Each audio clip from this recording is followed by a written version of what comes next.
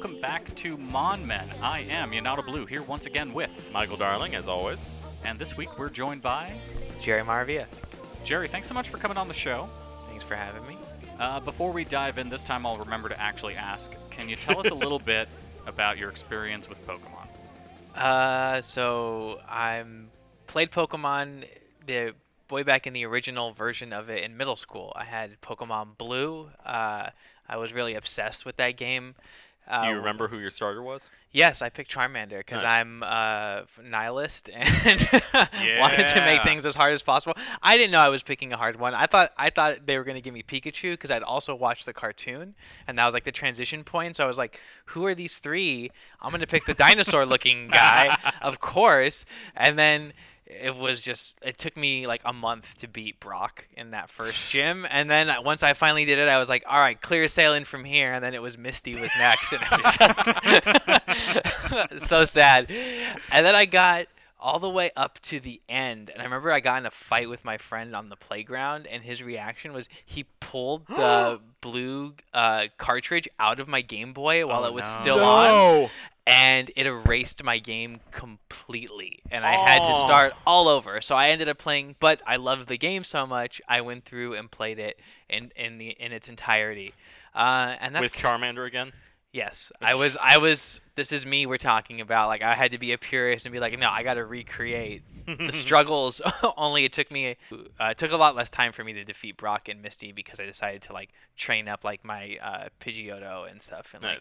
So I do have to point out that this means I'm not as much of a unicorn as we've previously established, because Jerry also had the blue cartridge with the water cannon tortoise on the front, but chose the Fire Boy. So apparently that made me weird, but now I have my unicorn, and I'm going to root for my unicorn buddy here in a game of Mon Mom.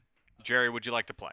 Yes, let's do it. All right, so to remind listeners and to initiate those who might be new to this podcast, Mon Mom is a game where I send my mom a picture of one of the Pokemon that we're going to be discussing today. And today we'll be going through the Execute family, the Cubone family, the Hitmonlee and Hitmonchan duo, and Lickitung. So my mom has seen one of these pictures. She's going to describe the Pokemon, and she's going to give it a name. Gentlemen, are you ready? Yeah. Yep. Baloo, what's the scoreboard look like, by the way? The scoreboard looks very dismal for our third chair. It is currently 10-4, but we have, I think, I need to do the math on this. I don't know if we have enough episodes for guest hosts to currently close up the gap before we finish off the Gen 1 set. But still, I have belief and The faith. magic number is shrinking. Mm-hmm. There's some sort of like ploy to make your guests immediately vulnerable. Pretty much. So actually, we favor guests in how we structure it. But let's hear what my mom has to say this week first. This Pokemon looks like a crazy eye baby dino. I will name it Dynamite. Okay, so we give our guests a opportunity to play defensively and copy Michael's guess. So Michael, you enter your guess first. So to be clear, she's naming it Dynamite, like J.J. Walker. Like Dynamite, yes. Thank you. Thank you for that clarification. All right. Crazy-eyed baby dino. I'm going to go out on a limb here and think that she is referencing the beloved 1990s Jim Henson Company-produced ABC TGIF sitcom Dinosaurs, and the baby dinosaur. Gotta love him. And she's talking about Lickitung. That's what I'm saying, Lickitung. Lickitung. All right, Jerry, your guess? Oh, she said crazy-eyed, right? And I'm trying to. It's been a long time, so I'm trying to think of going back to my Game Boy instruction manual for Pokemon Blue, and I think I might go with Marowak, to be honest.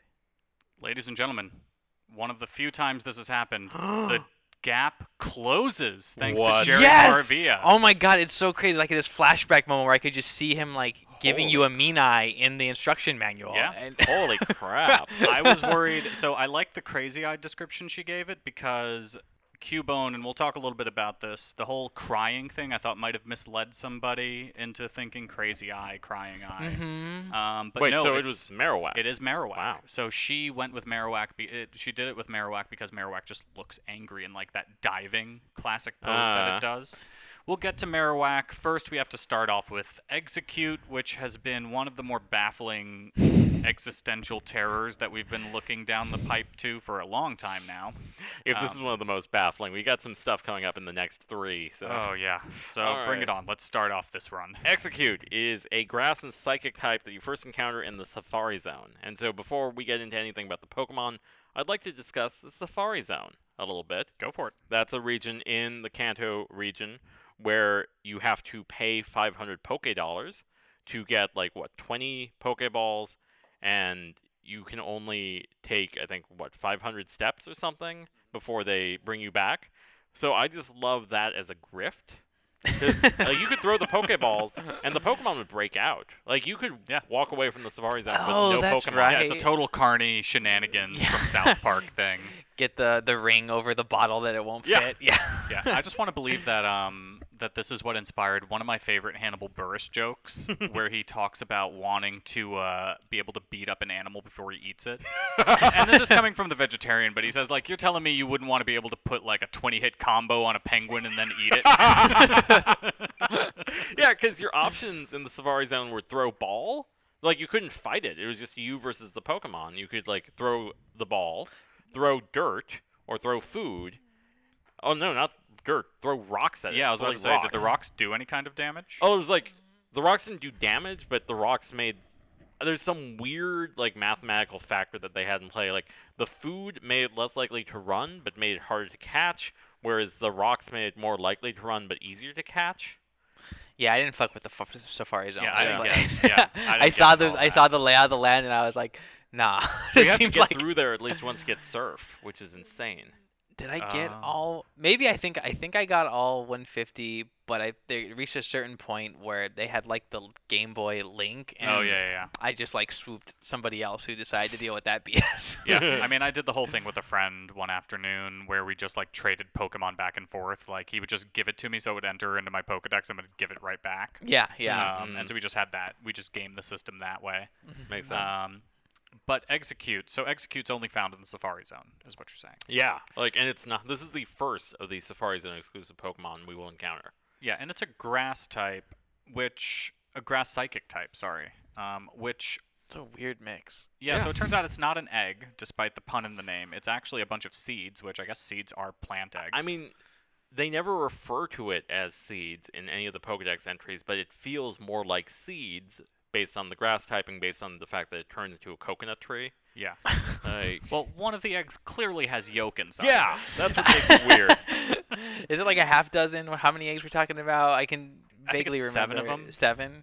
Not Yeah. even a right arrangement of eggs here. I mean, Execute is blue. If you would prepare the rim shot, Mm-hmm. it is an egg plant. Yeah, you're getting one of those. You're getting the, Thank you.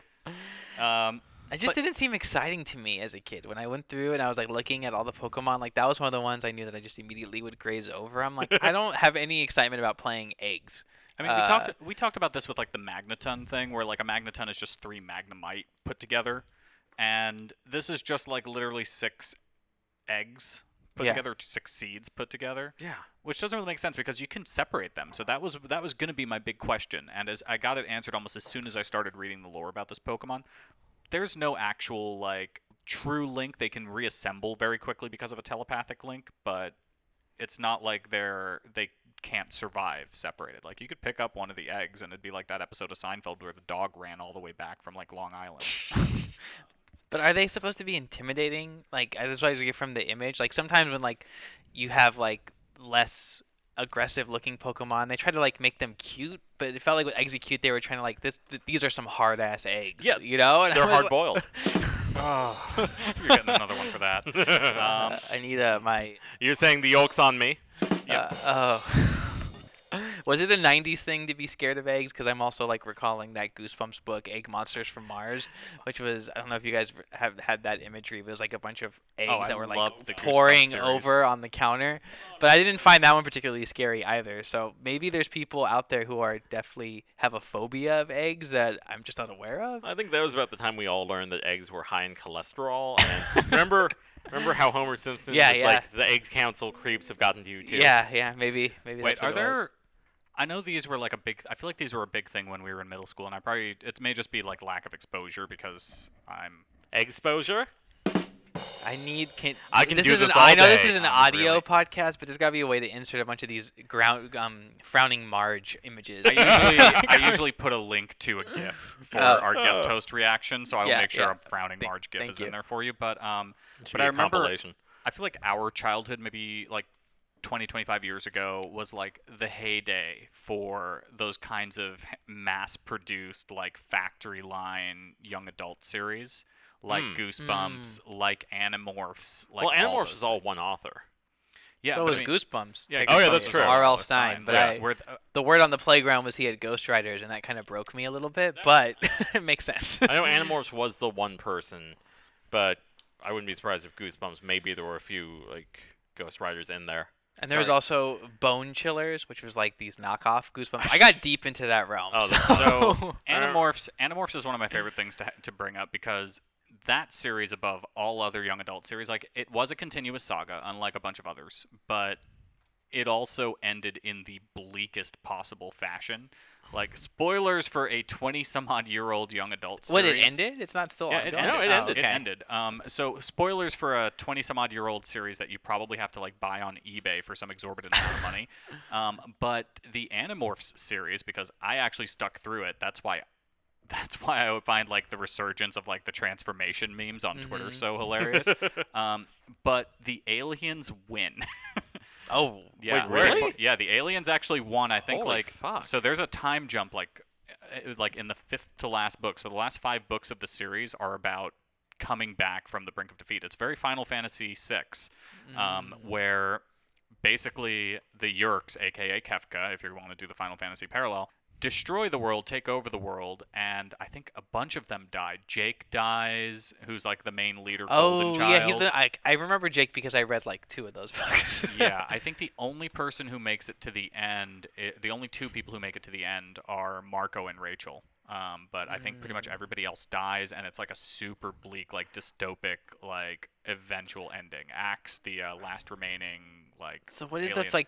what's the overall thematic intent of Well, the I'm- Animorph series? Give me a moment. I'm pulling this up because Kay Applegate wrote a final letter to the fans about like it. F off. Yeah, well, no, it's amazing. Hang on, while you're looking that up, if you want a film version of what I think happened behind the scenes there, I think Young Adult starring Charlize Theron is probably a good representation of what happened back there. Because, like, if you've never seen Young Adult, Charlize Theron plays a ghostwriter for a Young Adult series. It's not an Animorph sci-fi style series, but she finds out the series is being brought to a close, so she's allowed to write one more book to wrap it all up. And she that's just goes through a complete midlife crisis as a result of her career kind of Yeah, running down. Patton it's a Oswalt great is movie. Patton Oswalt's Hmm. great in it. Oh, he's yeah. brilliant in it. So she wrote this long. I'll double check that. Kay Applegate is a woman. I was right. Yay. She wrote this long note about the ending, which I'm not going to read all of it, but the key paragraph that I've seen before is, so you don't like the way our little fictional war came out? You don't like Rachel dead and Tobias shattered and Jake guilt-ridden? You don't like that one war simply led to another? Fine. Pretty soon you'll all be of voting age and of draft age. So when someone proposes a war, remember that even the most necessary wars, even the rare wars where the lines of good and evil are clear and clean, and with a lot of people dead, a lot of people crippled, and a lot of orphans, widows, and grieving parents. If you're mad at me because that's what you have to take away from Animorphs, too bad. I couldn't have written it any other way, and remaining true to the respect I have always felt for Animorphs readers. Wow. Yeah! Yeah, I some would serious love to see George Lucas close out Star Wars with that kind of message. shit. Yeah, but go ahead and make your 2 Goosebumps movies. There, laugh a minute, allegedly. God, somebody in Hollywood is listening to this, and I think I just got like a chill down my Yes, spine. Anne that there's Hathaway. Yeah. Hey, Anne, how you doing? I I've been watched good. I've been very good to Anne since we started that feud. Back in the I feel like Paris there's some episode. context here that I'm missing out on. but- Oh, Blue compared Anne Hathaway to a bug Pokemon. Oh. To a Paris, specifically.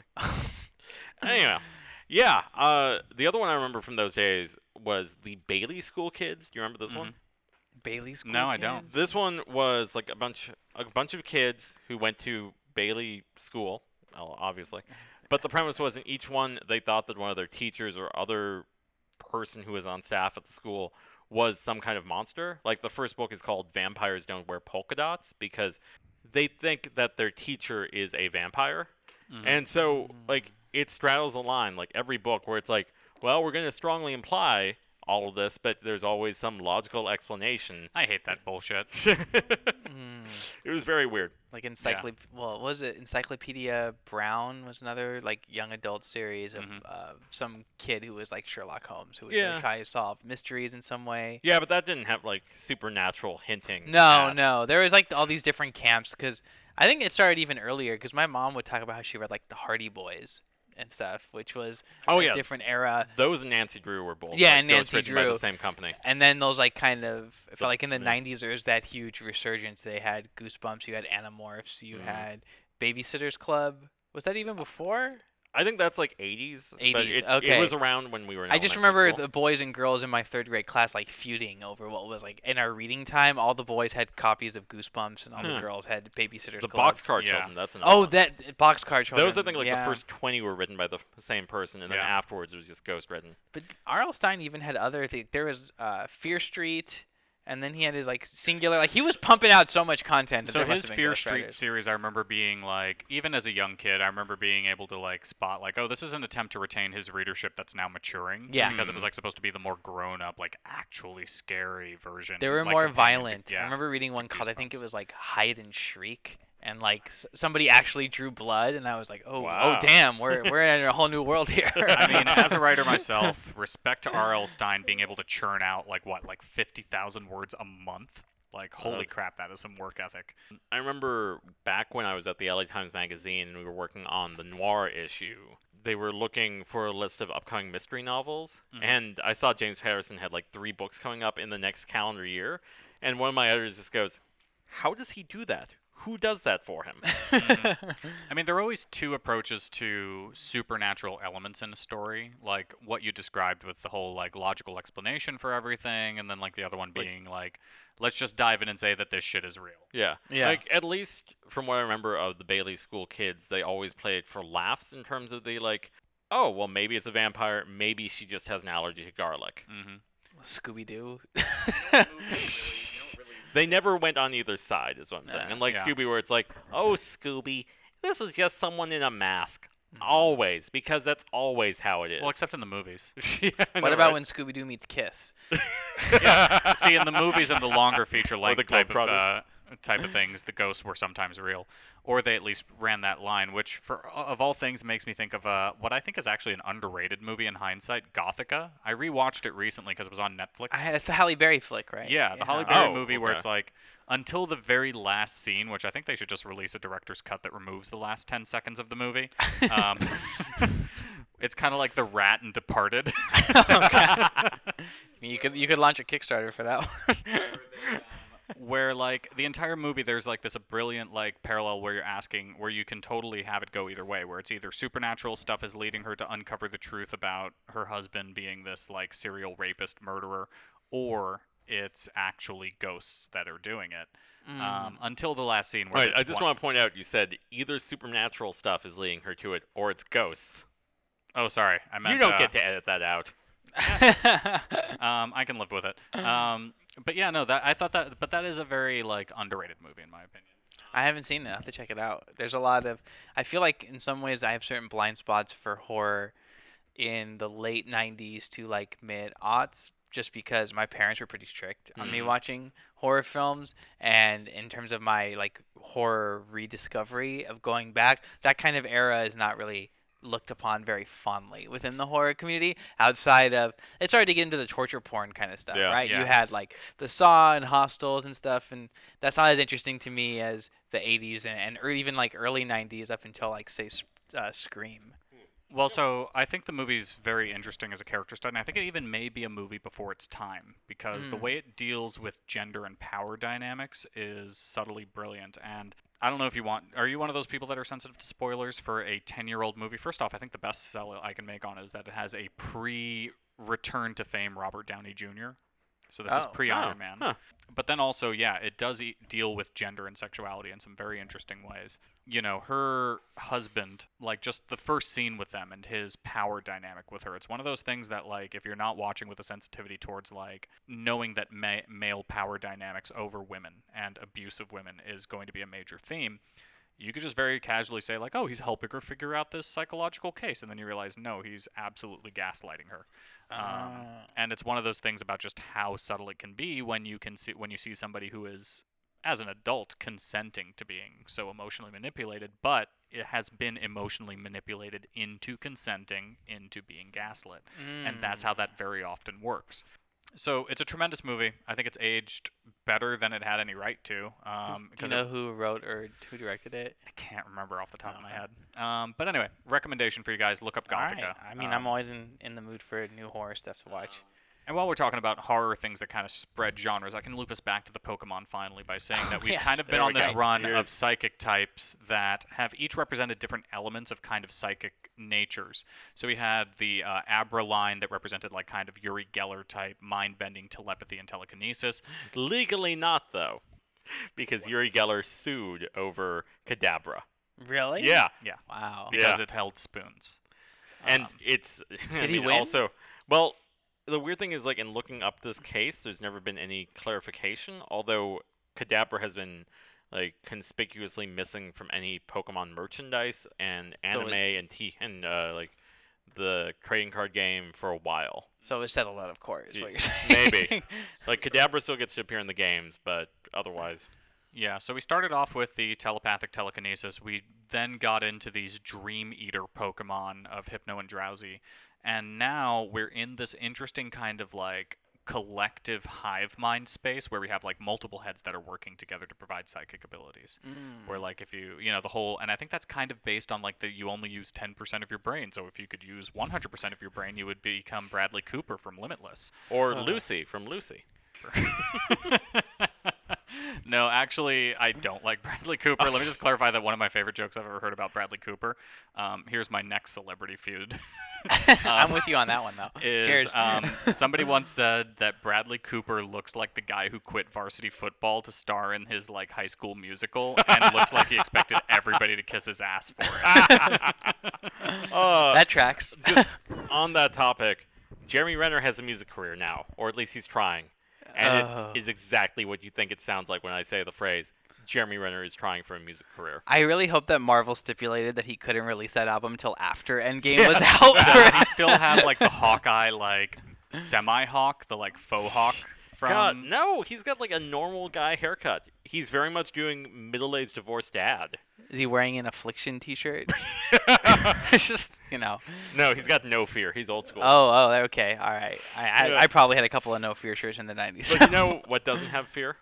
Execute, which I believe you were talking about how we've been going through some weird psychic types, Baloo. So, yeah, I hit what I wanted to hit on that, which is that it has this interesting hive mind. The other thing I want to point out, though, is, we've been having some pretty lame shinies for the most part. Today, we actually have some pretty cool ones. Oh, yeah. And although I will say that I feel like gold for Execute doesn't really track. I like it when like when the rock Pokemon or rock and ground Pokemon kind of take on these ore colorations. So like, we talked about the Geodude line. Their shinies are gold, bronze, and silver respectively. They take on these kinds of like metallic color, alternate metallic colorations. For Execute to be gold though, I kind of wish it was like, and this is not my Mon mod, so I'm going to just say this right now. I kind of wish like the shiny were, take it from the pink shell coloration to like a different type of like floral coloration. Like make it kind of like a Alolan Muck, where Alolan Muck has kind of like that toxic oil spill thing. Give it like a floral kind of like pattern maybe. See, I was thinking more like keeping in the idea of eggs, make it more like a brown egg kind of thing. Organic eggs, yeah. And it would just look like poo. Well, light brown. You've seen eggs. Burnt chicken I've nuggets. I've seen poo, too. I have a dog. Yeah. Well, that's your only experience with poo? I don't look when I go to the bathroom, Jerry. Blue almost revealed he doesn't poo. So what's interesting, though, about the shiny Execute is that there's a trainer that you battle in Sun and Moon who has a shiny Execute. And if you beat him, you get 6 gold nuggets, which are a lot of money in the Pokemon games. So I think that's a nice little gag that they threw in. Also, probably like one of the few times you encounter a shiny from an opponent, I think. But how does that happen? Is that like a different number on the Pokedex? This is like post my Pokemon career? Or is it like, how did he get this this one gold? Did he like spray paint it gold? Did he... Well, he might have, but shiny Pokemon are a naturally occurring phenomenon where Pokemon will have a different coloration. It's kind of like the equivalent of albinism in Yeah. natural species. I was gonna use a comparison of like holograms and trading card packs, but sure, if you want to single Yeah, out no, actually, I albinos. mean that's the game. That's the Yeah, game yeah. representation. We're talking about it from like a world and lore Yeah. Mhm. perspective. But I mean, like, they don't have anything different compared to other Pokemon aside from their coloration, basically. Ah, okay. So, like, shiny Gyarados is red and is terrifying. So it's not like someone like tricks out their Pokemon like they would like a that car would be or something. dope if you could mod your Pokemon. But that goes into that weird line of like, are these living creatures or are they property? There is a Poodle Pokemon in Gen 6 and X and Y that you can go to a very specific shop in one of the towns, because Gen 6 takes place in what's basically France. So you can go and get haircuts for this Poodle Pokemon so that it has like one of like, I want to say a half dozen different styles. I mean, GTA San Andreas did it like 10 years ago, and you had like what 20 different hairstyles you could have back then. Well, you can customize your avatar as well, but I mean, like, this is a Pokemon.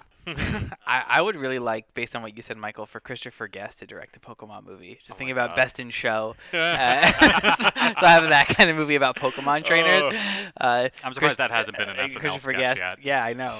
Or even a YouTube video. Somebody out there, there's your free idea. Comedy writers are not the kinds of nerds we thought they were. But let's move on to Executor. My thoughts on this are very short and simple. This one's interesting because in most of the games it'll evolve into Grass and Psychic like Execute, but in Gen 7 in Alola it'll evolve into Grass/Dragon. What? Yeah, Yeah, it's a grass dragon. let me show you Alola Are we Nyx. talking about the same coconut-looking Yeah, freaky? so just like they have like appearance variations, I'll let Michael bring it up in the meantime while I'm describing it for the listeners who haven't seen it. But it goes from looking essentially like A stumpy palm tree. a stumpy palm tree to like a straight up palm tree, like what you expect. So like it has like this goofy long ass giraffe neck. And 3 coconut heads at the top True of the to neck. as your And description. more importantly, 1 coconut head on the tail. Oh yeah, I always forget I about feel that. bad detail. for that head. Yeah, this was the first Alolan variation revealed back like a year and a half ago when Sun and Moon. Oh or no, 2 more years, than that. yeah. 2016. Oh yeah, there you go. Yeah, so 3 years ago at this point. Gosh, but like yeah, the grass dragon thing is just kind of a weird.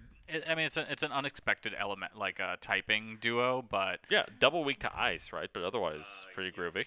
yeah, I mean it's an interesting typing, but yeah, the one thing I've always liked about the original Executor design, and this is like due to things much later on, but it has a very Where the Wild Things Are feel to it with its like kind of chunky body, it's like heads action, unlike the Execute that kind of looks like it's trying to grift you in a game of 3-card Monty, like fucking Executor looks like he wants to take you like on a fun adventure in the jungle. Yeah, that's true. I'd be Yeah. less horrified existentially if I ran into Executor. This is a rare case where the base form has more attitude than the evolved form. Like, the evolved form is all cute and cuddly and goofy. Yeah, and this is why that song from the Where the Wild Things Are movie trailer has been playing behind this the entire time. Oh, I see. I need to revisit that movie. I wasn't a huge fan when I first saw it, but I just really love the trailer. it is an amazing trailer. What's hilarious is that if you encounter an Alolan Executor in Pokemon Go, its entire neck takes up the screen, so you can't see its head until it attacks. Oh wow. So, and then it just bends its head down at you. It's so silly. It's So their stupid. heads look like coconuts, but are they like working coconuts in any capacity? Is there any sort of like Maybe? That's do from Mon people like Appetit. order lattes with Executor milk? Oh man, I hadn't thought of the heads as coconuts, but now that I am, given my Caribbean heritage that I reference almost every episode, I may have to revise my Mon Appetit on the fly. Well, but- I think Mhm. in multiple Pokedexes, they say that if one of the heads falls off, it just goes and forms a new Execute. I do like the shiny a whole lot because I think that unlike other shinies where they just do like a straight up like palette wash for whatever reason, like this one actually took like some cool like things like Darling, you pointed out the coloration gold with red leaves is just such a cool like autumnal take. Mhm. Whereas like nearly every other grass type we see that has a shiny is just like, oh hey, we're just gonna wash the color over it like a Photoshop filter. But this one actually took some like cool design touches and like kind of made it like just the autumn version of the grass type of the tree that it is. Which we never see autumnal palm trees, but yeah. This is true, but so it kind of makes me wonder, darling, if you happen to know off the top of your head, it's that's great. But that one tree Pokemon, it like looks like it's got like 3 balls for like fingers or whatever. Oh, Sudowoodo. Yeah, Sudowoodo. Well, that one is actually based on petrified wood because it's a rock type. Oh, okay. Yeah. Yeah, it looks like a goddamn tree. I was wondering if it's I was wondering if the balls on its hand. I was wondering if the balls on its hand turn red or like an autumnal color for its shiny. I don't know. Like I don't have the shinies memorized. Fun fact about this one is the favorite Pokemon of Pokemon Company CEO Tsunekazu wild to me. Ishihara. Yeah, I know, right? Like, Out of all of the Pokemon, like I think this is another one on when I was going through like the book of Pokemon, I skipped right over this one. I was like, I'm not gonna send a coconut into battle. Like You where caught these? one, you You got evolved it, and that was it. dinosaurs and dragons. I'm like, I feel like could you catch an Executor in the wild? I think maybe later on, but not in the original games. I'll double check that. or did you but- ever fight one? Because I mean, he's at least in the deck, but like he didn't Yeah. pull. You know, there's I certain think- ones as a kid you go I think through. your rival and you're- had one. Oh, okay. Mm. I thought it was weird because my name's Jerry with a G, and then my rival was Gary. It was like one letter or a few letters Yeah. removed. Yeah, but this is another stone evolution. It's actually surprising me as we've been going through the show just how many evolutions in Gen 1 required stones, actually, now that we're looking back on it. Because we Right. had like 2 grass types that required stone evolutions to get to their 3rd evolution type. We've run into a number of Hey, Pokemon. gotta make that required. leaf stone worth something. And Leaf Stone was probably like the most heavily required of them all. But anyway, design situations about the economy of Pokemon aside. To answer the question, Executor has never been available in the wild until Gen 7 when the palm tree, like the tall palm tree version, was available in Alola. So Yeah. you would have to have gotten an execute and raise it up to executor to be able to use it. Yeah. Well, you which- can just hit it with the leaf stone and it evolves instantly. Yeah, because there is no level requirement. I don't know about associated you with guys, it. but there was some big controversy in my middle school about whether or not you should use stones to evolve Pokemon. It was because of that one episode of Pokemon. where Exactly, Pikachu I know. refused, The yeah. cartoon like started to like inadvertently shame people who did it with that Raichu Pikachu episode. Like believe in yourself. This is episodes and episodes ago. I can't even remember which episode it was, but like the fact that like the Pokemon TV show created like this really emotionally impactful scene that was literally 45 seconds of Pikachu saying its own name over and over again and arguing like In agony. yeah. Like no, it was like the reverse Rocky moment where he like got out of the bed and was like, "No, we're gonna fight," and you're like, "I don't know what he's actually saying. He's just saying Pika Pika Pee Pee Pee Pika Pika Pika Pika." Yeah. Like, And again, now I long for Stallone voicing Detective Pikachu. we're gonna have like a listener poll at some point for who we want to hear voice a Pokemon in the next movie and That'll what be good. Pokemon you want to hear them voice. I thought it was weird in that episode too how the Raichu that demolished Pikachu like didn't have moves that were native to electric types. Because I remember the trainer using like Power Punch or like Body Slam. Oh yeah. And those are all like at least in the original Blue game, you had to give them those attacks. Yeah. There weren't any They're that TM came moves. that. Yeah, they're TM moves. So it was like, what is this like? It almost like a roided out.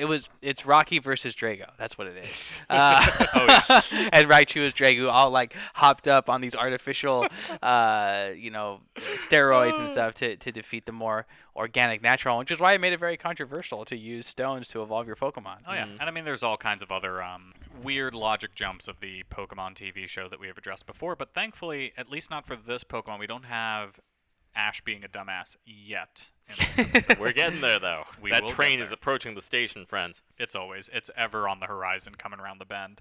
But if we could move on across the landscape to Sure. our sad boy Pokemon of the day Sad boys. and talk through the just overall baffling nature of this Pokemon Jesus lore. Christ. Cubone. It's a ground type that you first encounter in the Pokemon Tower, which is important because its mother's dead. As in Wow. in the ground, so that's why the typing happened.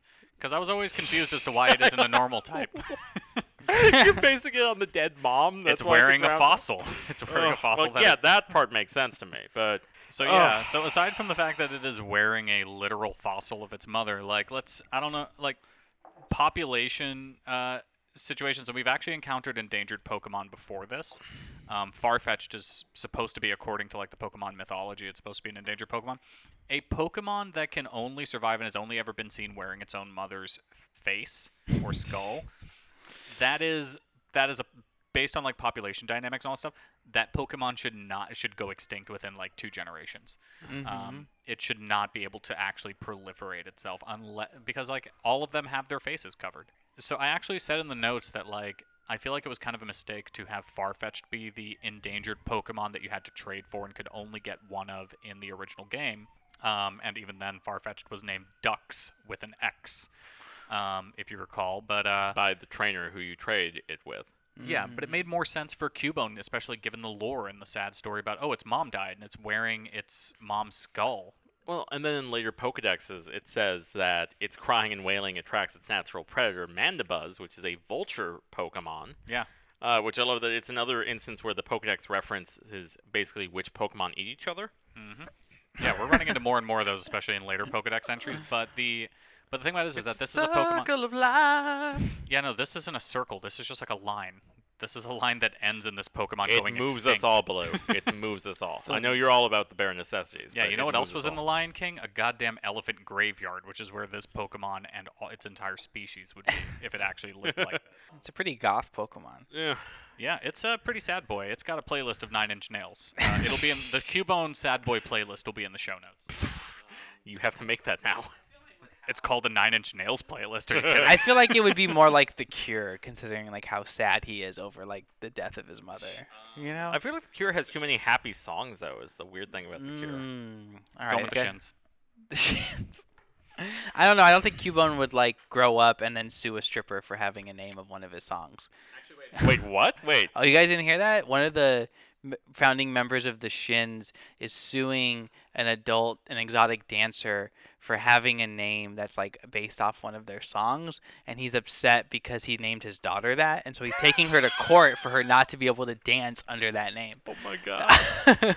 Wow. I don't think that's in Cubone's character. I'm just saying. No. Wow. So I'm gonna say that Cubone opens the playlist with the Shins, but it quickly moved into Montreal, the Fray.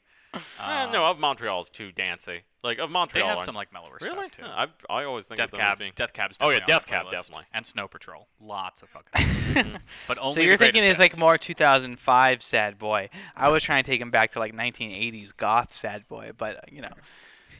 He listens to Morrissey and then also is like, I don't want to know what Morrissey has to say in Oh, the last yeah. 25 years. I think we just all ignore Morrissey post the 80s. It's the only way we can listen to the Smiths. yeah. I mean, I'll close this one off by saying that this is another Pokemon that definitely benefited from ditching its beta name. Its beta name was supposed to be Orphon. Mm. Yeah. Well, I have 2 notes. One, I loved its cameo in Detective Pikachu, where Tim's friend says, hey, you're a sad boy. Cubone's a sad boy. You'd be great together. Mm-hmm. And then I would like to rant for a moment, Baloo. Go for it. Let's talk about the mother thing. The dead mom thing. Mm-hmm. Like it's a fucking Disney movie. I was thinking that too. So this is some early installment weirdness stuff where it seemed as though they still thought of Pokemon as individuals versus species. Like if you said, here's a creature named Cubone, there's only one thing, it's called Cubone, and it has its dead mother's skull. Like, okay, I could live with that. But it's a whole species that wears its dead mother's skull. This makes no sense once you get to Gen 2 and you introduce breeding. So 2 Because- years later. Yeah, exactly. Well, if 'Cause you look have- at it like how they train dogs or like how certain dogs have their tails severed, do they just like murder the mom of Cubones? Well, but and then that's the thing. Like, you can put a Pokemon into the daycare center where the breeding happens. You get an egg. A Cubone comes out wearing the skull. And then you can go back and get the mom. So either A, this is all some bullshit written by bored 12-year-olds who are Pokemon trainers, or B, which I think is even funnier and darker, the Pokemon daycare center, the mom died giving birth to the Cubone, and they went and tried to find a same type, same moves Pokemon of the mother type, just so that like when your goldfish dies and your parents tries to replace it while you're at summer camp. Ooh, Yeah. it's dark. So yeah, like the mother thing is something that I just don't understand why they wrote in there and why it's still part of it, because it just seems so... Because I know Like- that the Pokemon Company is listening, I'm just going to tell you guys Mhm. right now. You have Pokemon Sword and Shield coming up. Just update the Pokedex and have it be that it is just a naturally occurring external carapace exoskeleton, like a Triceratops. Yeah, I was thinking dinosaur. Yeah. We all want this to make more sense Yeah. than it does. Well, even like Volibey, which is the pre-evolved form of Mandibuzz, also a vulture chick, basically. It's wearing bones, but it's described as like the skull of a Pokemon that was part of the nest of the Volibey. Like, if you could somehow make it someone else's skull besides some other, I could maybe live with this. I feel like, especially in early Pokemon, design came first and backstory came later. Yeah. Wait Yeah. until we get to Kangaskhan. That's another nonsensical piece of shit. So let's get to question about Cubone that to transition us into the next stage is Cubone's mom another Cubone or is Cubone's mom a Marowak? It was like a tree falling in the woods and no one's around. There's a You can't- fan theory that Cubone is the baby Kangaskhan Oh, that then yeah. puts on the mama Kangaskhan's skull and goes off and becomes Yeah, a Cubone. if a Mama Kangaskhan gets killed. I remember hearing that theory. Yeah, which again kind of makes sense up until the breeding thing came in. And then but then that would have been cool. That would have been a cool idea. Yeah. Still out there for them as an option. And then if it happens to evolve into a Marowak, it's because the mother's skull is a held item that it can evolve with. Yeah, that makes sense. But Marowak, I really like the design of Marowak, and I kind of like the fact that it does kind of reflect the stages of grief that you go from sadness to anger. But it just ends on anger. There's no, Yeah, no, there's no- that's the reconciliation. terminus. They've accepted the anger though. And they're using it to inflict violence on others. It's like Magneto from X-Men First Class, where Xavier tells him the midpoint between anger and acceptance. That is where your powers are maximized. It's what the fuck does that mean, dude? There's some self-rationalization going on. I'm pretty sure I saw Magneto destroy Auschwitz. Well, that was 20 years later, and he hadn't aged a day. Yep. Oh yeah, so that was another thing that somebody pointed out with Dark Phoenix, among a couple other slips that movie made Boy. apparently. That The whole fact timeline's a that mess. Magneto in that movie, according to the timeline established in First Class, is supposed to be 67 years old. Yeah. And he's Michael Fassbender still. Yeah. Yeah, the leap from Fassbender to Ian McKellen is it doesn't quite add up Yeah, there. well, I No. think Dark Phoenix is taking place closer to the release of the first X-Men movie than the present day. Yeah, that's Yeah. true at that point. I mean, I get it that they're taking some liberties with the fact that in comics characters are ageless, but they're very definitively moving them through a historical timeline, in terms of the Vietnam War and all that sort of I thing. think Magneto in the comics still, correct me if I'm wrong, still has the Holocaust origins, but they've added just longevity. He's got that Wolverine thing of not aging as Yeah. quickly. And that's why he's so hard to kill. Yeah. I really which- just blame Bryan Singer. Oh yeah, fair. I feel like he was done with the X-Men franchise. He wanted to do Superman Returns. That didn't work out for him. They made X-Men First Class. That was Matthew Vaughn did a great job. That was a hit, and he decided to shoehorn his way back into the franchise and try to bridge the gap with Days of Future Past. And then really didn't have a real end game inside. It was oh, that worked. Now we're gonna make what's the next big popular part of the X-Men franchise? Oh, Apocalypse. Let's do Apocalypse. What's that? Didn't turn out Yeah. well. Let's do the next thing. That'll be Phoenix, and then everything out. And I love the one person that pointed out on Twitter that there are other X-Men plot lines other than Dark Phoenix, right? Yeah.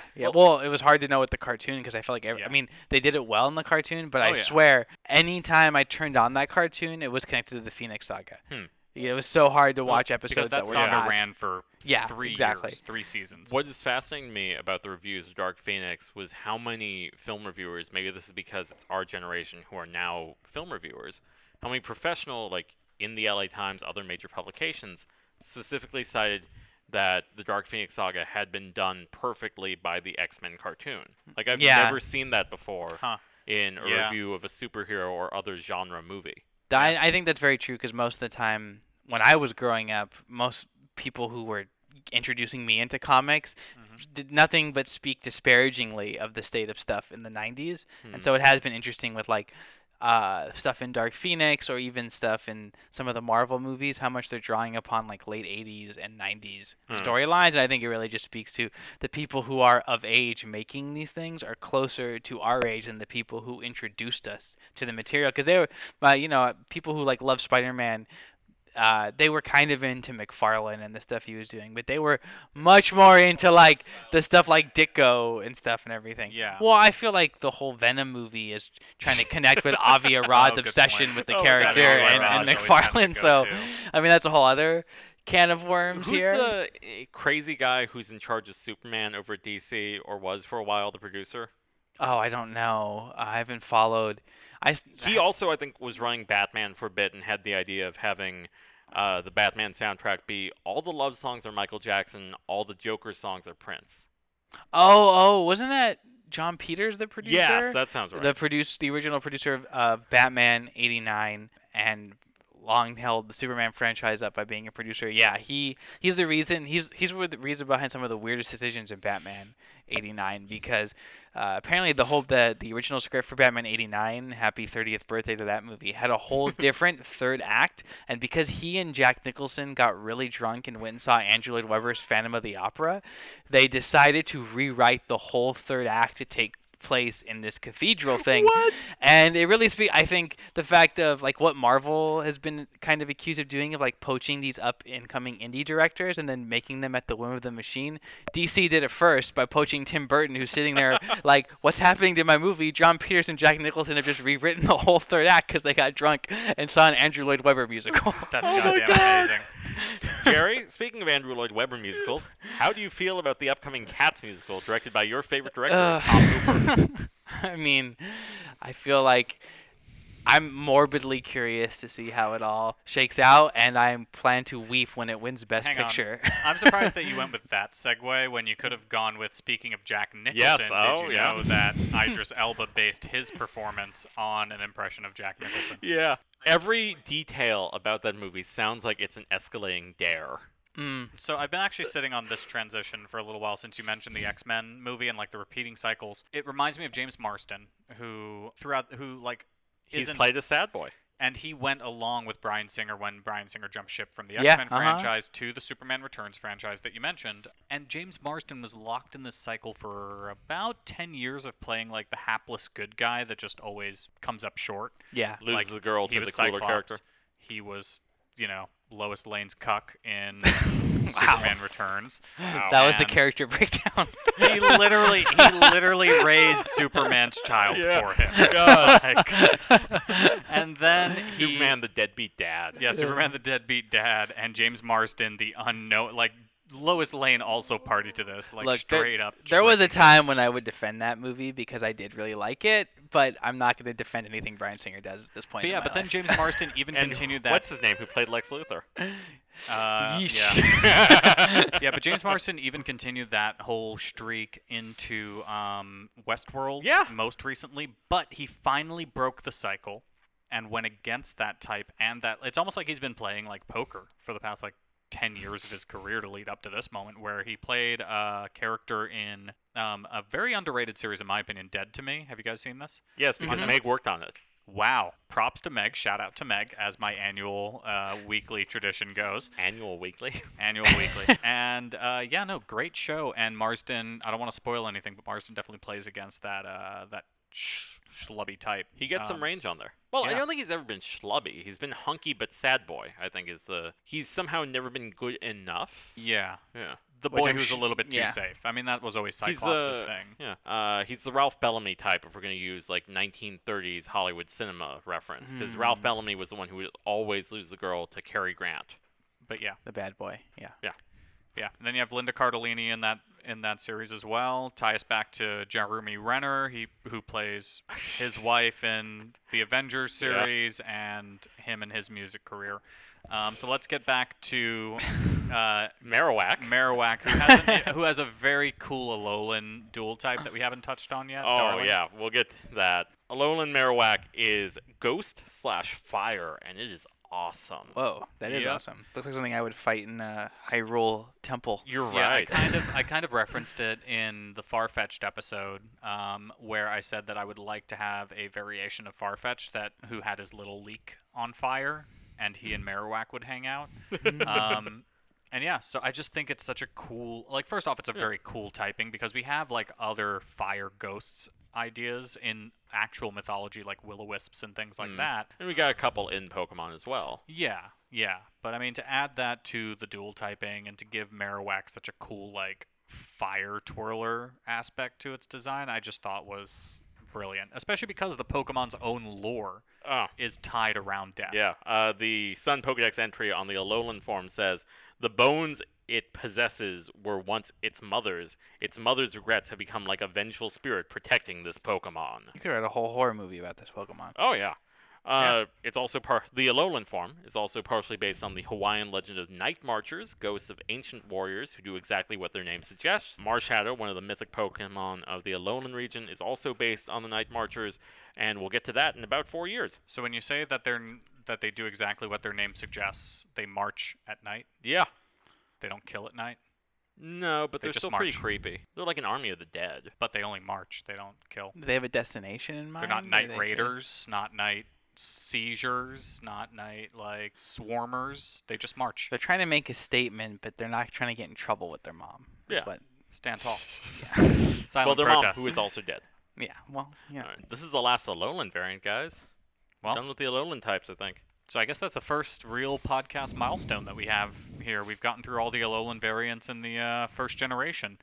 We're still a few months away from, 3 months away from finishing up Gen 1 in terms of the Pokedex, but Well, but Alolan types or Alolan variants were only in the first gen. Mhm. So, yeah, this is our last one. so hey. Maybe they'll add some for the Galar region. Maybe there will be Galar variants, but who knows? So let's move on to another, not our first fighting types, but, two prominent, a pair of fighting types that eventually get linked as a family. But for now, at least in the first generation, when we're first coming across them, they are separate, independent Pokemon, Hitmonlee and Hitmonchan, but I think we should just talk about them interchangeably. Yeah. Um, They're both fighting types, and here's where it gets interesting. This is one of those cases where the game gives you a choice. You have to beat the Fighting Dojo in Saffron City, an unofficial Pokemon gym. And you can either get as your prize Hitmonlee or Hitmonchan. You can't get both. You only get one. So choose wisely. And I mean, there were a couple choices like that, where not only did they have the limited Pokemon availability in the wild in the first generation, but they also had these choices, like the fossils, like Yeah. Eevee Yeah. evolutions, and now this. The starter? Yeah, that forced you to have to make choices that would eventually, kind of... Do you remember what you've chose, each of you? I always went Hitmonlee. Really? Yeah. Yeah, I can't recall now. Like, I never really used that one. I mean, I wasn't a fighting type user, but I'm a huge fan of Bruce Lee and kung fu films growing up. Hitmonlee was just automatically my guy. I think I chose Hitmonchan, which is weird now because it would make sense because I made a boxing movie and not a kung fu movie. But- You went for like the Street Fighter 2 Balrog looking motherfucker. well, like, that's what I always saw Hitmonchan as like Balrog and Hitmonlee as like Vega. But the Lee is right in the name. I immediately went for Bruce Lee, especially because Hitmonlee was the kicker. Well, between Vega the two. or Dalshim? Dalshim was one with the, like, extendy limbs. I think I saw it as Hitmonlee. I think it was the eyes and the face and like the Yeah, the like mask, the featureless masky face. face Okay. and, I see and where it's coming everything. from. And I for some reason I always felt like, I don't know, like I liked Balrog more than Vega as a character. I think that's also why I picked Hitmonchan, because Vega I only felt like was useful if you were on his stage where you could climb up onto the fence and use that.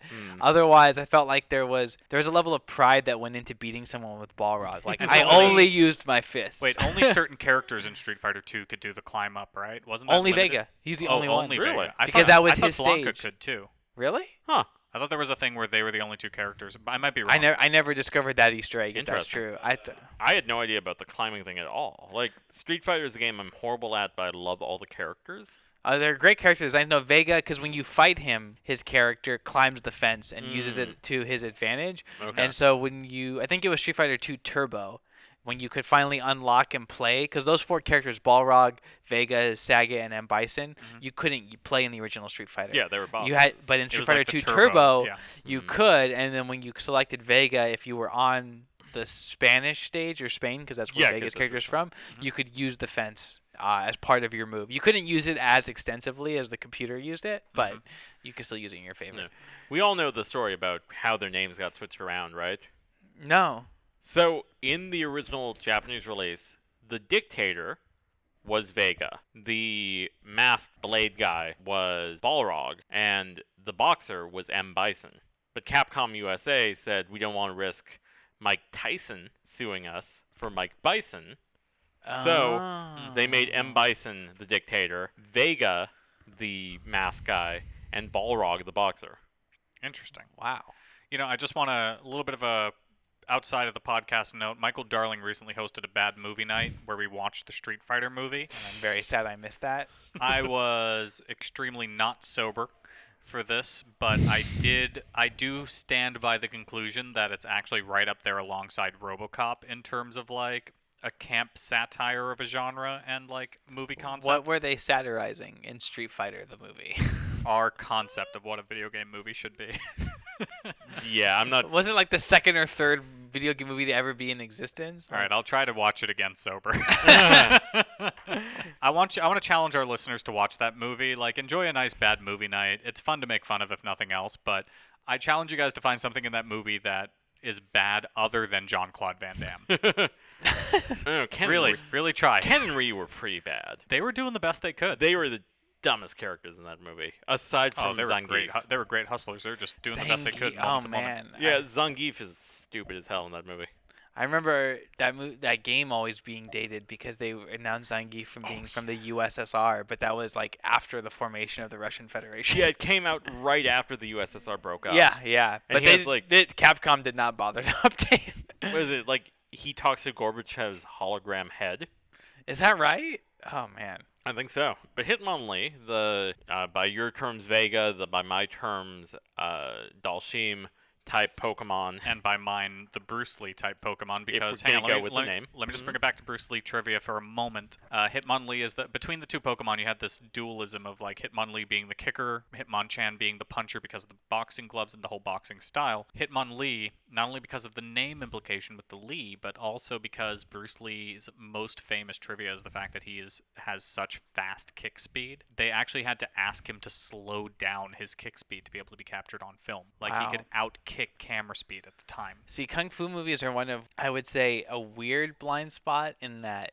So my dad is obsessed with Kung Fu movies and watches them all of the time to wow. this day. Like he used to go, before Netflix and Amazon, he would go to the 99-cent store and buy from the bargain bin any Kung Fu movies they have and just watch them. Oh, yeah. So like they're always been on in the background in my life, and he has always been a huge Bruce Lee fan. There's like, I think he's had like a photo of Bruce Lee up before.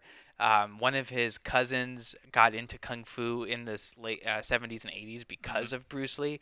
But in terms of me actually sitting down and watching those movies, it hasn't happened just because they were so peripheral to my growing up. So I really need to do a deep dive on Kung Fu movies. I'll tell you this because like so much of this, I know you're into like, you know, the classic Clint Eastwood westerns and stuff like that. Like so much of that is inspired by that genre of film. And I mean, everybody brings up the fact that like Kurosawa inspired so many classic westerns and stuff like that.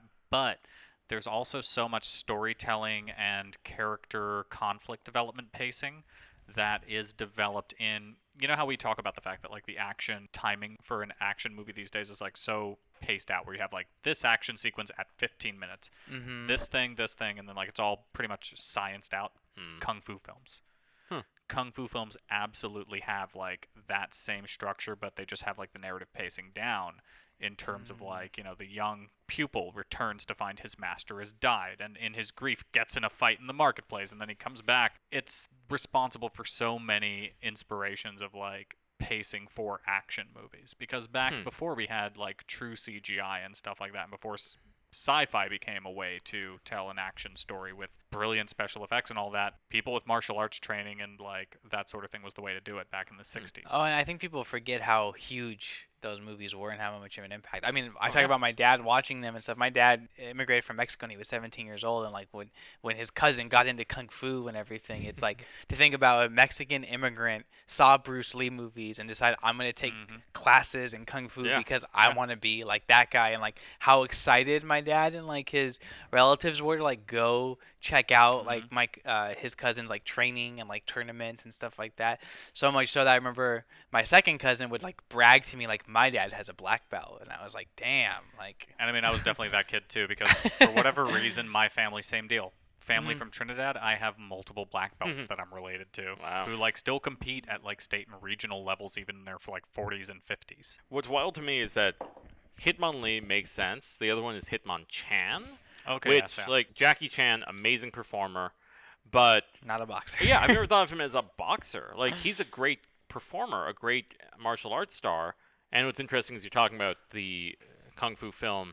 Chan brought in something new to it where he had like a dose of comedy as well, because like Police Story, fantastic movie, has like some sequences that are just pure jokes, and him like there's that sequence where he's trying to answer 5 different ringing phone calls and he gets tied up by the knots. Like he's always described 2 of his major influences as Gene Kelly, a dancer, and Buster Keaton, a physical comedian. But that translates to a lot of. I'm more familiar with Jackie Chan movies because I think that those like his popularity was like around the same time I was becoming a teenager and taking interest, like Rumble in the Bronx. I remember that the marketing campaign for that movie being everywhere and seeing those kind of things. So I think he had this unique ability to use the martial arts and the comedic kind of flourishes in what he was doing to reach people in a different way.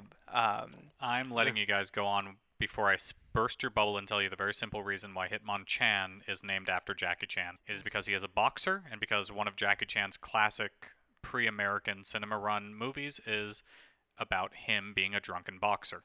Oh, Drunken Master. There you go. It's a classic. It's on Netflix. Oh yeah, Drunken Master.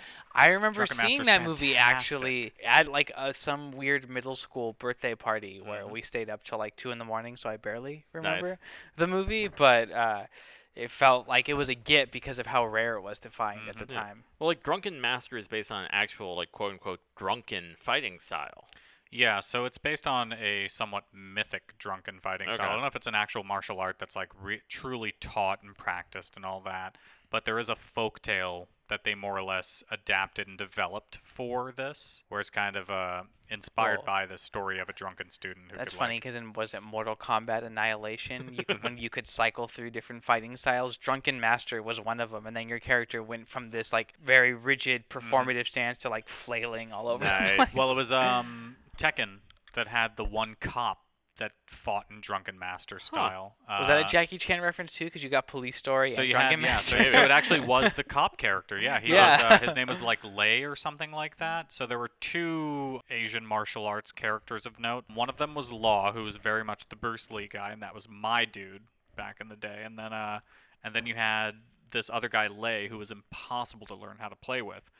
The Tekken fighting series very underrated in my opinion. As far like I feel like all the hype is for Street Fighter these days, but Tekken really did a good job of like distinguishing fighting styles back in the time where it was all like downright punch and. Well, I think Tekken was the first really good 3D fighter. Yeah. I think that in the 16-bit era, like Mortal Kombat and Street Fighter kind of dominated, and Tekken was the first one to take it into this new realm where like Street Fighter struggled in that 3D realm, and I think so did Mortal Kombat. Street Fighter decided like, no, we're gonna stay in 2D, and that's when they had their big resurgence. It worked for that, Yeah.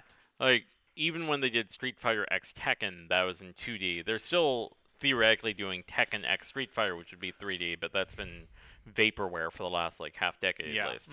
I was gonna say Street Fighter has their own Bruce Lee type. Fei Long, who like you look at him and you go, yeah, that's Bruce Lee. Well, even Liu Kang in Mortal Kombat has it. You know, it's funny. I never noticed how much of an impact Bruce Lee would even have on the gaming community as far as Pokemon, Street Fighter, and everything like Mortal Kombat. Yeah. I mean, we're talking about a guy who, for years after his death, they tried to do the same thing like counterfeit toys do with like Power Station Men and stuff like that. Like you have those like cheap knockoff toys. Like they had Spider-Man? They had cheap knockoff Bruce Lees where it was like Bruce Lee with Lee spelled L-I. That is not a joke.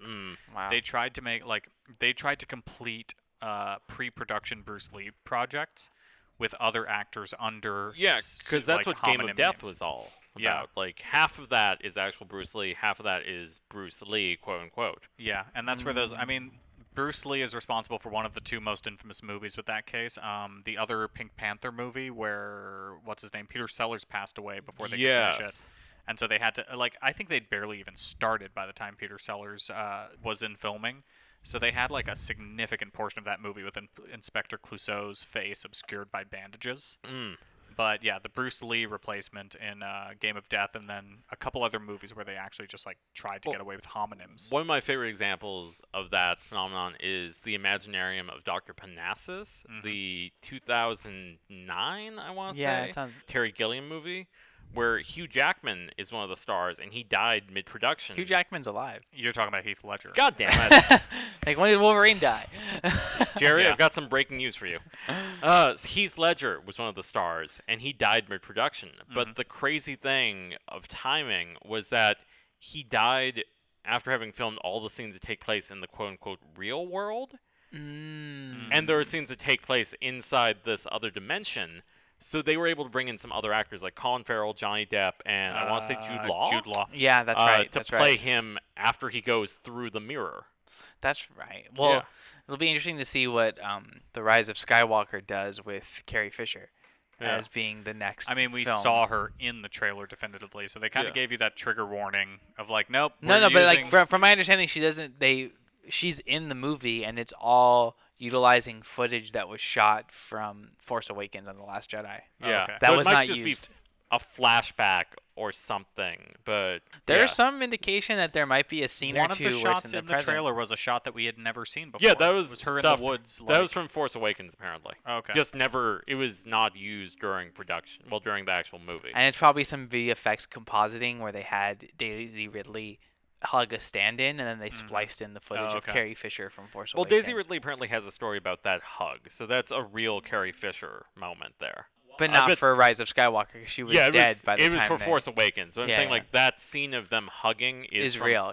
Is from production of Force Awakens. So maybe they add the trees later. I'm saying that what they probably could have done is a VFX composite of Daisy Ridley now. Because what's crazy is you look at, especially Daisy Ridley and John Boyega, they have actually really aged from each of the movies, because there's some side-by-side comparisons, here's Rey in Force Awakens and here's Rey in the Rise of Skywalker trailer, and it's oh damn, she looks substantially older. Well, she's only 23, right? Yeah, and then Boyega's pretty young too when he did that movie.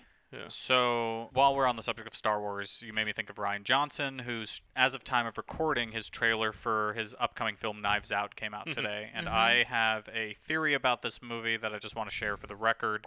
And I want listeners to sound off and come at me and argue with me about this one on Twitter. But I believe, based on the trailer that I saw, have you guys watched the trailer? Yes. I think that we're getting one of those fake out things in the trailer, and Daniel Craig is going to die in the first 20 minutes of the movie.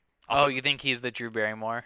Yeah, I think it's a Bryan Cranston type of fake out, based on the fact that he appears, at least visually, in what I can say are 4 different scenes. He's in the opening in the daytime where everybody's talking about the birthday and all that sort of thing in that kind of daytime parlor room. He's sniffing a carpet, which I assume is right after that scene where he starts doing the investigation. He gets insulted by Chris Evans, which again I assume is same timing. Chris Evans has just left the meeting from the parlor room and is insulting him and calling him KFC detective or whatever. CSI KFC. There you go. Eat shit. And then there's only one other scene that we see him in, and it's where he's having the cliche detective moment where he gathers them all by the fire and says, "You are all suspects." And if they're saying that this is a whodunit that has never been done before, guess what? The detective declaring everybody as a suspect is a cliche that we've seen before, and I think it's just ripe for them to shoot Daniel Craig in the head and have Lakeith Stanfield take over the investigation from there, because Lakeith Stanfield is very clearly a detective also. He's a part of law enforcement in that scene that the one line we hear him say as well, but we don't see him for the rest of the trailer. Yeah. Interesting. And he's a big name at this point. Yeah. He's too big a name to have with just Atlanta drop and one Sorry to token Bother line. You. Yeah. I think it's a fake out, personally. Okay. I'm down for that. I just like that Daniel Craig is now doing increasingly ridiculous Southern accents in every movie he makes. I don't get it, and it's so grating. I really hope I don't have to listen to more than 20 minutes of it. That's the other part of this theory. Is it like more? Is your theory based more upon wishful thinking? Of like, yeah, I'm honestly not going to see it opening weekend until somebody can spoil for me if I'm right about my theory. And if I can hear that I don't have to listen to more than 20 minutes of that accent, then yes, I'm absolutely buying a ticket for like a Sunday matinee. Shout out to Toni Collette, though. She looks, love seeing her. Oh, yeah. More stuff. Baloo, we haven't talked about Ash Ketchum in a while. No, we haven't. You want to field this one? Oh yeah, I've got a couple more things to field as far as like things that kind of like make me terrified of Pokemon. First thing is the fact that like, so I mentioned like variational kind of reinterpretations of like a type with the psychics. With the fighting types that we're talking about today, we have martial arts type of like very movie type things. So we have like Bruce Lee and Hitmonlee. We have a very Rocky inspired Pokemon in Hitmonchan. And if we look back to a Pokemon we've already covered, we have a Hulk Hogan saying Dookie in Primeape. So we have so Ash's Primeape fought against a Hitmonlee and Hitmonchan in the fighting tournament. Oh, I saw that episode. And that's what resulted in him eventually giving that Primeape away, because when it won the tournament, he realized, oh, this guy who trained my Primeape through this tournament actually trains Pokemon. Let me leave this guy with that dude. And yeah, that's an instance of Team Rocket. Let me just double check it. Team Rocket actually stole a Pokemon to be able to compete in this, and they won. And of course, Ash managed to beat them because Ash just somehow does every Fails single up. time. Yeah. But the other thing that I want to bring up is something that we've addressed before in the Poliwrath episode, which is Pokemon with clothing. Jesus Christ. Is this a part of its body, or is it somehow evolving actual, like, clothing? I want to point out, like, so far the clothing problem has only been with fighting types, basically. Yeah. Because we had... Are they the only Pokemon that sweat? So I'm gonna make every single guest that is unfortunate enough to come on for a Pokemon that has clothing and ask this question. Jerry, what do you think is under Hitmonchan's gloves? What if I were to pull Hitmonchan's gloves off? Do you think there would be hands under there, or do you think I'm peeling off skin that is shaped like a glove? I'm a big fan of David Cronenberg and body horror, so I'm gonna say they're his actual hands, and you're gonna be tearing off his skin. All be hail like to the tearing off flesh. a fingernail. Exactly. James Woods is underneath those gloves. Oh, God. I'm picturing like Domhnall Gleeson and Ex Machina, like that scene in... There's an Onion article that reminds me of, and I'm sure it's inspired by that scene from Ex Machina, where it says, like, science has found that using a razor blade to cut open your forearm is still the best way to prove whether you're a human or an android, if you're having an existential Arnold did it crisis. first. Yeah. Terminator 2, just when he Oh my cuts God, open yeah. his arm and just rips the skin off in front of, what's his name, Miles something? Oh, Yeah, I forget yeah, who it is. the The guy designer behind... Skynet, Yeah. yeah. Yeah. All right. God, I hate Pokemon that wear clothes. It's just a bad look, and it doesn't make any... It's like Cubone's skull. I would really like to see a Hitmonchan wearing the same outfit as Carl Weathers does in Rocky 3, though. Yes. Like the crop top showing the midriff. Mm-hmm. Yeah, the one note I have to add here is the Japanese names for these two Pokemon. So Hitmonlee is Sawamular, a reference to kickboxer Tadashi Sawamura. And then Hitmonchan is Ebiwalar, a reference to Japanese boxer Hiroyuki Ebihara. That's really interesting that the Japanese names decided to forego these like global icons and make them much more regional. Yeah. Because Jackie Chan's pretty like and Bruce Lee are global names. Oh, yeah. Mhm. But that was for the import of the game. So let's bring it home to the last Pokemon of the day. The one that should be the baby dinosaur, Lickitung. This is a normal type, and you first encounter it very interestingly through a trade. It's only available in red and blue through an in-game trade for a Slowbro. For the record, the Lickitung's name is Mark.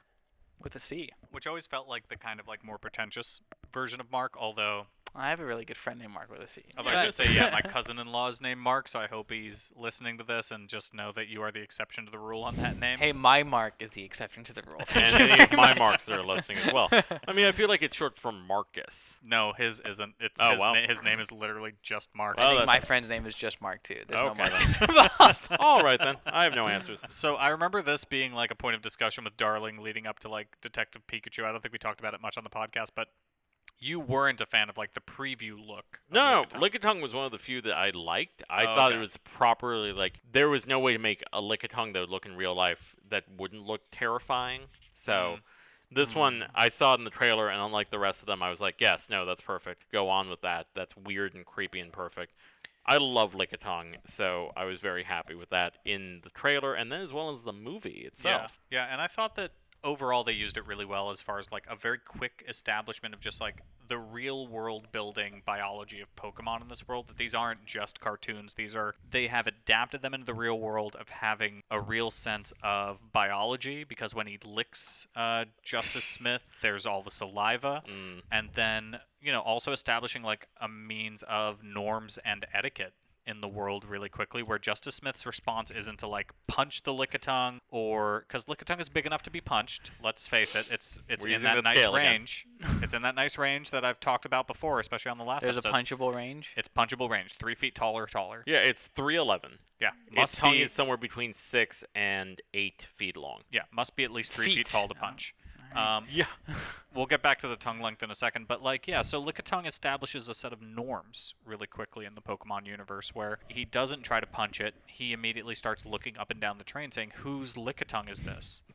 So that very quickly communicates like, oh, this isn't some like wandering creature, and it isn't like the creature has a job. It's clearly somebody's pet companion that is not being properly cared for. And how often does that happen, that like you're at the park and sometimes, yeah, there is a dog that's just kind of, that their owner just let it run around and it comes over and takes a piss on your pant leg. It's like that scene in one of the Pink Panthers where it's, I thought you said your dog does not bite. That's not my dog. Yeah. Apparently the Pokemon Company did not care for the saliva gag, but eventually allowed it. That was the studio note. I'm gonna allow it. So I do want to touch on like the real world biology. So chameleons, real world lizards, their tongues are twice the length of their bodies. So for a 3 foot to 4 foot tall Lickitung to have a tongue that is 6 to 8 feet long, actually extremely reasonable. We have not come across anything as unreasonable as Arcanine running 2,600 miles. I mean, Hitmonchan apparently can punch faster than a bullet train, so... Yeah, okay, we'll allow that. I mean, it still doesn't surpass Diglett being able to submerge in the ground at the speed of light. I always felt like Diglett was the worst Pokemon, but I'm just it's not on Yeah, this thank you. episode. Yeah, fair. I allow it. That is a Pokemon Mr. that I can't... Hanky looking. I think it's going to be tough for my mom to supersede this, and she listens to these episodes, I'll say that flat out, but she, like... The lovely Flintstones Doug Trio Mon Mom was God, that was just special. my favorite. But yeah, so let's so here we come back to beta name that I want to draw attention to. It was originally named Tongue Tied, who was that song, Don't Leave Me Tongue Tied? Oh, Group Love. There you go, Group Love. Yeah. I love that song. I wish Lickitung's name was Group Love. Hey, you can catch you one catch it. and With that nickname tongue? Yeah. it. Yeah, hey. Tinder Ladies. bio. There was Lickitung always reminded me of like this school of Pokemon characters or creatures that I felt like could have also been Sanrio characters, and I felt like, well, because Sanrio was really popular around the same time that Pokemon came out for me too, and so that one had overlap where it was like more cutesy in its kind of appearance. I mean, I felt like Pikachu could have also been a Sanrio Definitely. character. The Execute, that one would have stayed on the shelf for a while. Hello Kitty would not hang with Execute. No. Yeah, but as we kind of talk about it, like, I am generally a fan of this Pokemon. I mean, I think that it has like this really cool Wonderland logic design of like, oh hey, if you have this like tall Pokemon that has like a real world characteristic that, as I mentioned, we see in the real world, it has a tongue that is twice the length of its body, and it has to be 4 feet tall.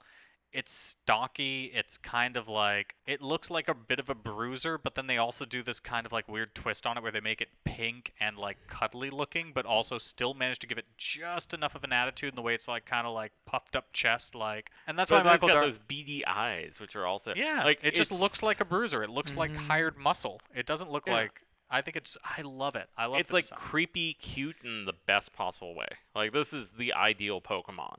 Yeah, so we have an ongoing Facebook message thread where we share memes and other ideas and thoughts and things like that. And Michael Darling's favorite response to something that he's generally indisposed towards is an angry-looking Lickitung. I mean, I wouldn't say angry. I'd say more indifferent. Like, the Lickitung does not have its tongue out. It's just staring blankly at you. And this will be included in the show notes because I'm sending it to Baloo right now. Let's close off on Lickitung and start to move into the closing sections because I've expressed my fervor for this Pokemon. I'm a fan, but gentlemen, any other closing thoughts on it?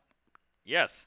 The best minigame in Pokemon Stadium was one called Sushi Go Round, I believe was the title. Oh, God. Where do you remember this one? Yeah. Yeah. You played as one of 4 Lickitungs, and you were trying to eat the most sushi, but also trying to not get the super spicy or the super sour ones, because those would knock you out and cause you to make a very weird noise that Baloo will splice in. There we go. That gave me. I think I only rented that game for a weekend, and I remember playing that. The minigames were the best part, honestly. Yeah, overall I was kind of disappointed in that game because I was like, oh my god, it's Pokemon for the N64, and then I was like, I'd rather play this on my Game Boy. There's way more story, way more customization going on here. You got to see your Pokemon in 3D, which was the cool thing, but the minigames were where it was really at. Mm-hmm. But yeah, Sushi Go Round with Lickitungs, eating sushi off of plates in a circle as a Japanese man yelled at you from off screen about what type of sushi was coming in. Yeah, I'm thinking of a float sushi here, and I don't know how many places have this. I know the kind of rotating sushi bar is like a thing that's kind of widespread now. There's a really cool one in Little Tokyo right at the entrance to the mall on 2nd Street. It usually has a crazy ass wait, but you can play games and win Yu-Gi-Oh plastic toys if you play your cards right. Your Yu-Gi-Oh cards? But okay, have we talked enough about the Pokemon as they exist in the game? I love Lickitung. That's all I have to say. All right, well, let's talk about how we might change Lickitung or any of the other Pokemon. You don't change Lickitung. He's perfect. I don't know. Welcome to Mon Mods. Pika pika. Okay, so Darling, why don't you lead us off then? What would you change? Just the whole Cubone mythology. Okay. And also maybe give Hitmonchan fewer design elements. Like, the Hitmonlee design is perfect. Hitmonchan has too much going on. Especially with, that... Remember... You've probably seen the terrible Japanese red and green sprite for Hitmonchan, where it's hiding behind the boxing gloves, and you can kind of see the eyes, and it looks like a bird. You know what I actually thought, because we've been talking about Kung Fu films, and I'm thinking about one of the characters from Kung Fu Hustle, which I think is a very underrated satire of the Kung Fu film genre. Stephen Chow? Yeah. So the character that does the hard style boxing with the iron rings around his arms, I'm thinking because you have Hitmonlee's design having the leg warmers for his kicking style being his focus. What if Hitmonchan, instead of being a boxer with the boxing tunic, which felt very weirdly Roman, Greco-Roman style to me, what if we replaced the gloves and the Greco-Roman tunic to just making him like a very Kung Fu style, punching style, give him rings around his arms the same way Hitmonlee has the rings around his I like the legs. boxing mythology though, but I like boxing movies. What would you change and how would you change it? I think with Execute, man, just make a firm decision. Come down in the egg camp or come down in the seed camp, and let's just be done with it. It's just too unsettling. I think it's clearly looking at its evolution chain. It should be a seed. Let's just do that, or make use of the yolk. I don't know. It's just weird. So make use of the yolk in terms of it has a move. Eliminate it is what I mean by make use of it.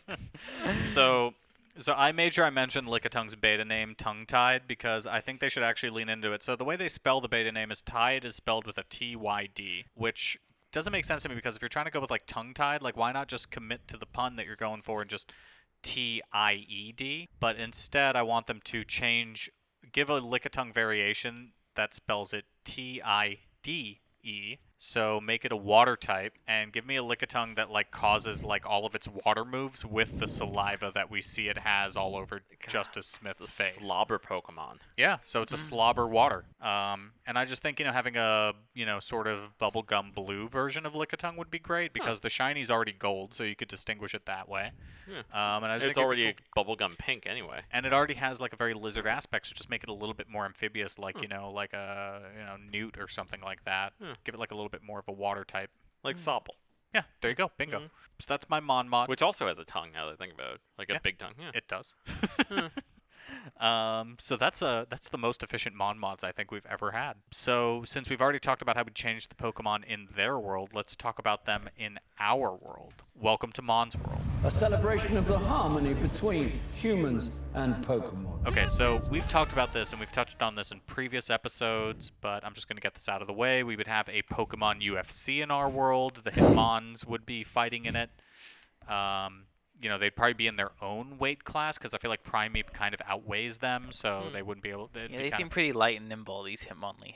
Yeah, but I think they'd be more interesting to watch. I mean, Boxer versus Kickboxer is what mixed martial arts was designed to be. So I'd really like to see Jean-Claude Van Damme do a remake of Kickboxer with Hitmonlee and Hitmonchan. Yeah. Oh, Hitmon Van Damme. Oh, Yeah. That's the yet to be uncovered third evolution. There's one more rim shot that just happened there. I mean, that's more just like, I think that would have been a better name because Van Damme is the guy who does I feel like you added one too many syllables to it. I feel like it should have just been Hitmon Dam. Hitmon Dam! Yeah, so my only other thing would be Cubone would be super popular at animal shelters because of its cryboy nature, but Marowak would kind of be the pit bulls of our world, where like because they're noted as being more aggressive than Cubone after having gotten over their sadness and moved into like the anger stage of grief, they would be misunderstood like pit bulls, but you'd have a bunch of people like, standing them and saying like, no, they're just misunderstood. Once they're properly loved and taken care of, they're just as obedient as any other Pokemon. But those are the only really thoughts that jumped out to me as what these guys would be doing. I don't know where the fuck Lickitung would be in the real world. Jerry? Taster? Yeah, maybe. I don't know. Like, what do you do with a tongue? A porn star? I mean, very. I mean, people would definitely be referencing Lickitung in their Tinder bios. I love that that's become like a semi-running joke. Like, how do you like make Pokemon allusions in a Tinder bio in a world with Pokemon? Like, Yeah.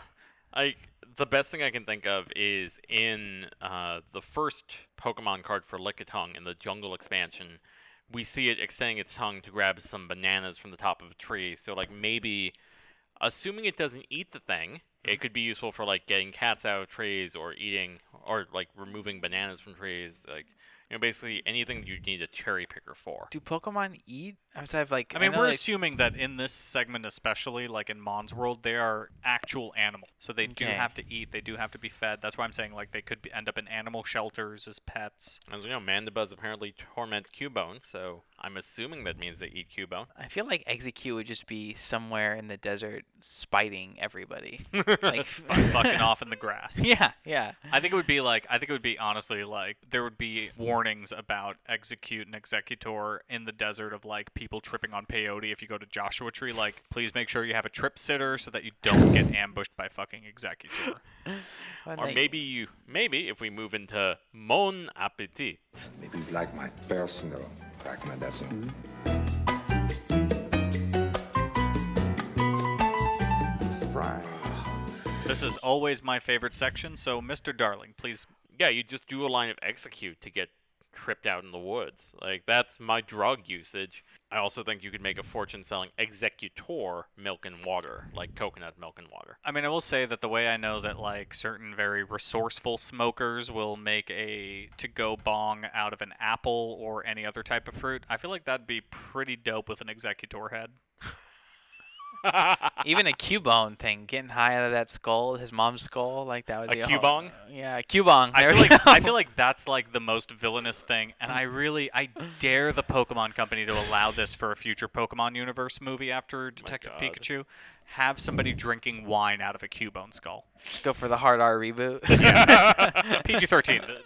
I just want to make a trilogy now of films where the first one's rated PG, the second's PG-13, and the third one's R. I mean, we've talked about it before on this podcast, but the Cornetto trilogy, like the fact that it's a series of comedies exploring satires of different genres, I feel like that's kind of the template for like how different extended universes should approach their extended universes, and that's why the Dark Universe is not really a thing because they're just trying to be a dark universe, but the MCU... My favorite Twitter account.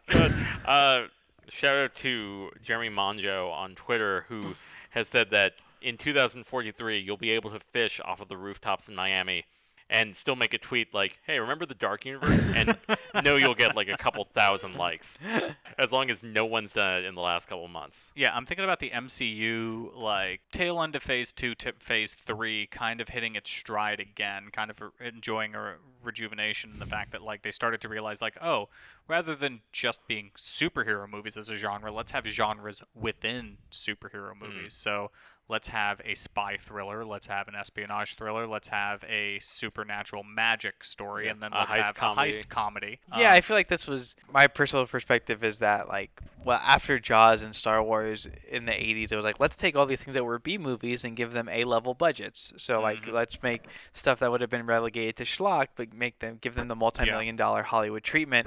And in the 90s was kind of like elevating that even more of trying to mishmash those genres with mixed results. So for example, you could say like Armageddon really tried to do like melodrama and sci-fi and disaster movie versus even like something like Roland Emmerich and like Dean Devlin's their whole career of Independence Day and the Godzilla remake were like alien movie and monster movie, but it's also like a family drama because there's Jeff Goldblum and his wacky dad and Will Smith and his stripper girlfriend, you know. And again, the results were very mixed. That And movie turns 25 this year. I had the Jeff Goldblum and Will Smith action figures from that movie. Thank you very much. I think I had Jeff Goldblum in multiple action figure form. Jurassic Park and Independence Day. God, Jeff Goldblum. Like, speaking back to my theory about the Daniel Craig fake out in Knives Out trailer, Jeff Goldblum, another case, the Jurassic Park movie recently. Oh yeah. Yeah, he was only in what, like 5 minutes of that Huh. movie? And they put him in the trailer. Like But he was so prominently in the trailer. I know. They're just trying to hit those nostalgia buttons to Well, it's get always you a in there question to of see. how many scenes can you really distinguish this person is in, and can you clearly, firmly state that they extend past the first act of the movie? Yeah, I mean that one is pretty clear. Like, okay, all the scenes we have are him testifying to some committee. Like, okay, this one's a cameo. It's like what they did with John Hammond for the Lost World trailer. Or like Angelina Jolie and Sky Captain of the World of Tomorrow. Damn, there's a deep pull. Yeah. I feel like though it's not the first time we've mentioned it on the pod. No, it's definitely the second time. It was that's a callback. I saw that movie in theaters. Thank you very much. So, Jerry, what would you eat and how would you eat it? I really think I'd have to go back to Executor. I mean, I'm a huge fan of coconut, and so I feel like there's a lot of possibilities there. Executor, milk latte, I'd be down with. You know, pouring some Executor milk over my cereal would be another way to start. Although I'm a little sketched out by It would be it's their vegan friendly, heads. except that Executor Yeah, are is it sentient. vegan friendly because it's their head? We talked about this in the first episode, whether or not eating Bulbasaur or any grass-type Pokemon would be technically vegetarian, and I think we came down on the fact that because they clearly are sentient, it's not vegetarian, so no. But it does still sound delicious. Executor sprinkled donut. Oh my god, like you shave the Executor. Like coconut Executor? shavings, yeah. Wow, I'm so glad we're done with this Pokemon because I never want to say its name again. I will find a way to bring it up on future episodes and force you to. Fuck you. Now I know I have a gambit for Darling on future episodes, but to close off the way, since you guys both covered Screw your Gambit, Moncherie. Since you guys both covered the Executor coconut Sure. Pokemon for me, I'm actually going to go with my original note, which is Lickitung in the Detective Pikachu production was described to the production company as having a marshmallow texture of a body. So I'm just going to lean further into that. I just want to believe it's like the fluffy marshmallow Pokemon. And like I an want Executor Lickitung I want sundae. like Lickitung s'mores. I want like Lickitung sweet potatoes for Thanksgiving. And yeah, that's what I'm going with. I'm going with like just a Lickitung sweet and savory type of like evening meal. And that's my mon appetit. Is that a step up or a step below using like horse hooves or horse joints for real marshmallows? I think they get used more in like gummy type of like. Oh, that's jelly right. It's more of things. a gelatin Yeah. thing. But I do love gummy bears. So that brings us home for the day. Jerry, thank you so much for coming on the podcast. Thanks for having me. Where can people find you? How can they follow you and see what you're working on? And do Obviously- you have anything you want to promote? Wow. I mean, I just rambled on about Pokemon and random movies, but I'm Jerry Marvia on Twitter and Instagram, and I don't know. I'm a filmmaker working on some projects. Most recently on a rewrite of a horror thriller film called The Halloween Club. So if you like horror movies or Halloween stuff, you can go ahead and check that out. Or if you just like random weird movie articles and other maybe Simpsons memes and things that I post online. Baloo and I feel like you guys can tell Michael, Darling can tell me more of what I post. So for those that do want to follow Jerry on Twitter, Jerry Maravilla is spelled with a G, E-R-R-Y. Maravilla is spelled M-A-R-A-V-I-L-L,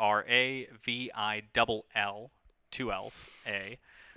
We'll include a link to his Twitter in the show notes. I actually was lucky enough to be able to write a preview of the Halloween Club, the current feature-length horror movie that he's working on. I'll include a link to my article on that in the show notes as well. Oh, and maybe a link to my short boxing film Cross, because Hitmon Chan connection. There you go. We can include that too. Oh, yeah. So Shameless plug. There'll be a link to that. Fantastic film. I have not reviewed that, unfortunately, but I'm reviewing it right here. It's good. Michael, where can people find and follow you? You can find me at Future Hasbeen on Twitter, and more importantly, you can find the Mon Men podcast on Twitter at MonMenPod. Any other work or things like that you want to plug for yourself? No, not that I want to share here. Ominous. You can follow me at Y_Baloo. That's WHY_Baloo, BALLO. Follow me there. Check out my website. I've got various writing projects going on at optionalirony.com and other stuff coming up as well. But that being said, Jerry, thank you so much for coming on. Thanks, guys. Jerry. And so, as usual, I am Yanada Blue. I was Michael, darling. Thanks for being here. She put the lime in the coconut, she drink a bowl up. She put the lime in the coconut, she drink a bowl up. Put the lime in the coconut, she drink a bowl up.